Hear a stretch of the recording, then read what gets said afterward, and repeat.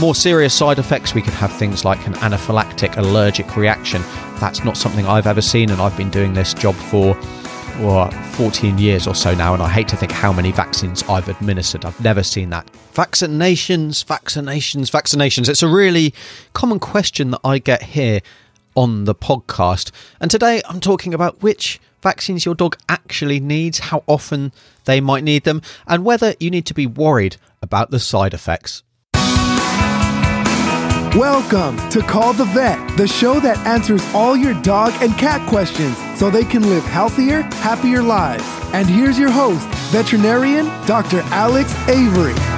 Well, hello there, and welcome to episode number 66 of the Call the Vet show. I'm Dr. Alex, I'm a veterinarian, and I'm here to answer any question that you have about your dog's health or about your cat's health, whether it's keeping them healthy in the first place or whether it's dealing with a condition, a disease, an illness, an injury that they might be suffering from. So if you've not listened before, and that sounds like something that you're interested in, and I hope it is, then make sure you hit that subscribe button on your podcasting app so you don't miss out on any future question. You could even get your question answered as well by submitting it over at callthevet.org. So whatever it is, just go to callthevet.org, submit your question, and I could be featuring it on an upcoming episode. And as I said at the very beginning, today's question is all about vaccinations, and it really is a very common question or topic that I get asked about, and understandably so. I mean, vaccinations, they really are the cornerstone of a healthy dog, cat, and I'd argue human as well. They really are important, but we don't want to get carried away. We don't want to vaccinate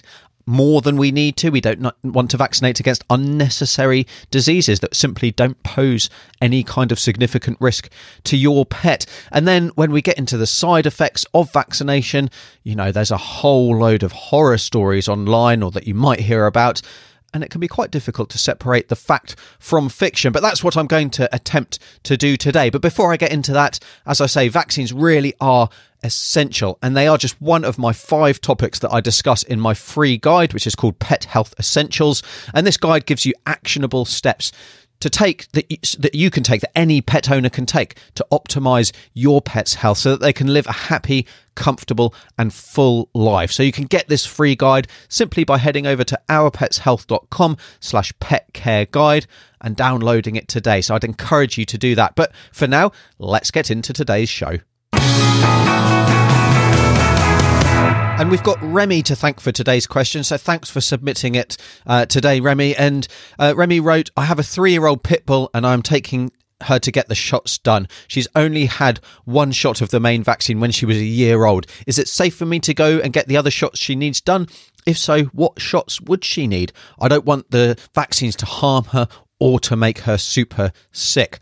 So Remy's got some really common concerns, and like I say, these are things that I get asked about quite a lot, and quite rightly so, because vaccines, while being very important, they can potentially cause side effects and they can potentially be quite severe. And we just don't want to do unnecessary things. That comes with any kind of intervention, any kind of healthcare, any kind of management strategy. If it's not needed, then why bother doing it, even if the risk is only very, very small? So let's start off by talking about the additional vaccines that Remy's dog might need. And really, it's impossible for me to say, Remy, without knowing an awful lot more about where you're living and the lifestyle that your dog is living, because the additional vaccines, we call them our non-core vaccines. And another way of thinking about them is lifestyle vaccines. Now, that doesn't mean that they're not serious, and they can absolutely be serious, and they can be fatal diseases. So they're still very important. But if they're not in your area, or if your dog isn't living a lifestyle that means that they're going to be exposed to them, then we don't need to worry about them. So some of the non-core vaccines that we think about when it comes to dogs, kennel cough is a big one, leptospirosis, Lyme disease, rabies may also be considered non-core as well. And really, you know, depends on what's going on where you are. So kennel cough, if your dog is exercising with lots of other dogs, if they're running around the dog park, if everyone's taking their dogs to the same place after work and they're coming into contact with lots of dogs, that's one risk area. And there's certainly a push to change the name from kennel cough to canine cough, because it's not just kennels that dogs will contract this condition. It is where there's high numbers of dogs. So kennels are the classic situation, but or the classic location, but it can be anywhere where lots of dogs are coming together. So that could also be the grooming parlour, it could be doggy daycare, the pet sitter, or your dog walker, if there's lots of different dogs coming together. So kennel cough is one, probably the most common one. Leptospirosis, now that's another big one. Now where that is in your area, in your country, or just your local state or whatever, then leptospirosis is often considered a core vaccine because it is kind of everywhere. Although we think it's spread primarily in rodent urine and in stagnant water, it can be in puddles, it can be on city streets and in urban areas as well. So there is definitely a risk, and if that is in your area, then it may be that's considered a core vaccine by your vet, depending again on the lifestyle that your pet's leading, and depending on the number of cases that they're seeing maybe, and how common and how widespread it is. Lyme disease is another one. Now, Lyme disease is a disease that's spread by ticks, and there's ways that we can actually reduce the risk other than vaccination. So with tick control, and there's various different products about that, and I'll leave some links to those discussions about what products and other strategies there are in the show notes. So make sure you check that out, and you can get that at callthevet.org. But Lyme disease is a disease that is spreading as well. So with climate change, we are getting a change in where our ticks and where our other parasites, where our other vectors are kind of the things that transmit disease are living and able to survive. And Lyme disease is one of these that is spreading. So it's in kind of all states in the US, I believe. It's spreading north, so it's into a lot of Canada now. The UK is kind of getting an increase in the prevalence of Lyme disease as well. So it's definitely something to be aware of. And then rabies. Now, rabies is clearly a very, very serious condition. Not only is it 100% fatal to our pets, if we get bitten by a rabid animal and we're not vaccinated already, or we don't receive treatment immediately, then it's fatal to us as well. So it's that serious. Now, if rabies is in your area, in your country, then clearly that's going to be considered a core vaccine. But, for example, if you're in the UK, which is rabies free, and you're wanting to travel to Europe and then bring your pet back into the UK, they need to be vaccinated against rabies. So it's not a core vaccine in the UK, but if you're planning on traveling, then it's an extra that you're going to need to have for your dog to go with you on holiday, although clearly at the current time that's not going to be an issue. But hopefully things will be coming under control and we'll be able to resume some kind of normality with our lives. So that rabies is one thing to consider as well. The bottom line is that you need to discuss this with your vet when you go in for your normal vaccinations, and they will talk you through the potential disease risks that your dog might face, and talk about which vaccines may be most appropriate for them. So definitely have a chat with your vet. They're going to know what the disease incidence is in your city, in your state, in your country, and help you make that decision. Now, the next thing to think about, once we're kind of decided which vaccines we need to give, is how often do we need to give them. So Remy's dog had her main core vaccines, and that's against distemper, parvovirus, adenovirus, which is infectious hepatitis, and that actually then lasts for 3 years. If we give that vaccine over a year of age, or even over 6 months of age, that will then last. A single vaccine should then last for at least 3 years. So that's definitely something to consider. So Remy's dog probably won't need that vaccine again. Now, when we think about puppy vaccines, we give a course of vaccines. So we give a course of, typically it's 3 vaccines starting at 6 to 8 weeks of age, the second one at about 10 to 12 weeks of age, and the final one at 16 weeks or a little bit older. And the reason that we do that is not because it takes that number of vaccines for a dog to become immune, but because we're dealing with a drop-off in maternal antibodies. Now that sounds pretty complicated, but basically what happens when a puppy's born, they drink some colostrum, which is the first milk, and they get a whole load of antibodies, which is kind of their mother's immunity included in that colostrum. They then last for a poorly defined period of time. In some dogs, those antibody levels are going to drop below protective levels by the time an individual is 8 weeks. In others, it's going to take up until 16 weeks before those levels drop. In others still, it might even be a little bit longer, but they're definitely very much the minority. And so what we're trying to do is we're trying to give a vaccine at a time when the levels have dropped without leaving a puppy exposed and vulnerable to these diseases for a significant length of time. Because make no mistake, these are killer diseases. And if you've ever seen a puppy with parvovirus or distemper or infectious hepatitis, thankfully that's not something that I've ever seen, because vaccine is incredibly effective. But these are really horrible, fatal diseases. So that's why we're striking the balance between vaccinating puppies that number of times.